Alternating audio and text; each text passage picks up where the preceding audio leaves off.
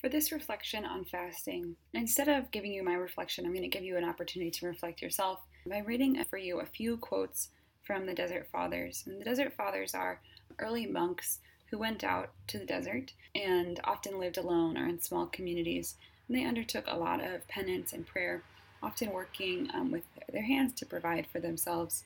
And there's a collection of their wisdom, or their sort of quotes from them on various topics.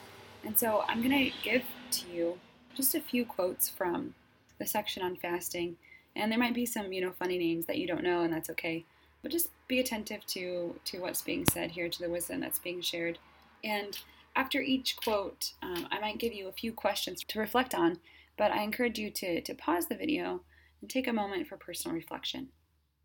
So the first quote that I'm going to read for you has to do with the connection between fasting and anger.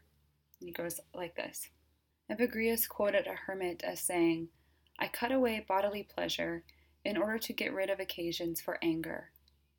I know that it is because of pleasure that I have to struggle with anger, my mind being disturbed and my understanding disordered."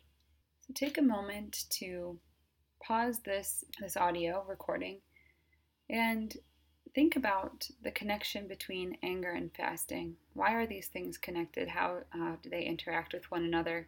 I kind of think about the idea of being hangry, right?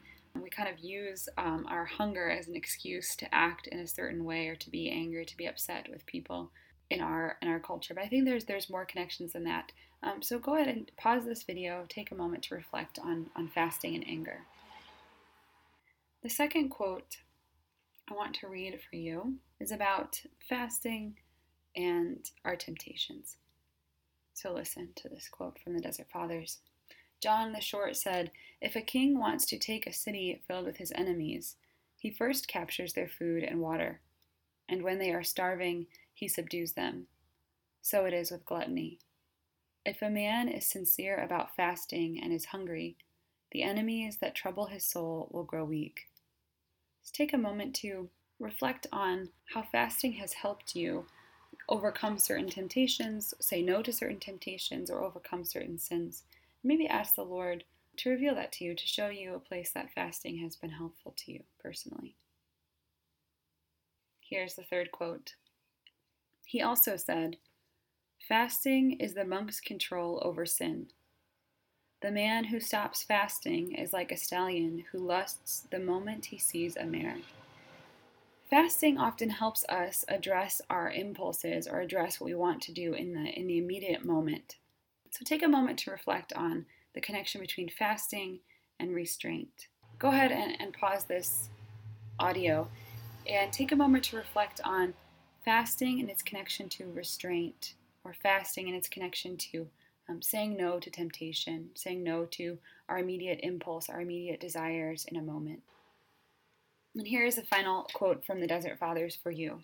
"A brother felt hungry at dawn and struggled not to eat till 9 o'clock. When 9 o'clock came, he made himself wait till noon.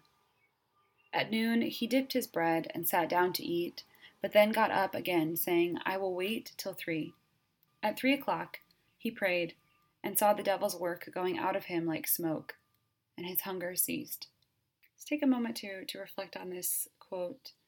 I think this is really helpful as we think about fasting as a continual saying no to food, as a continual saying no to the particular thing we're fasting from.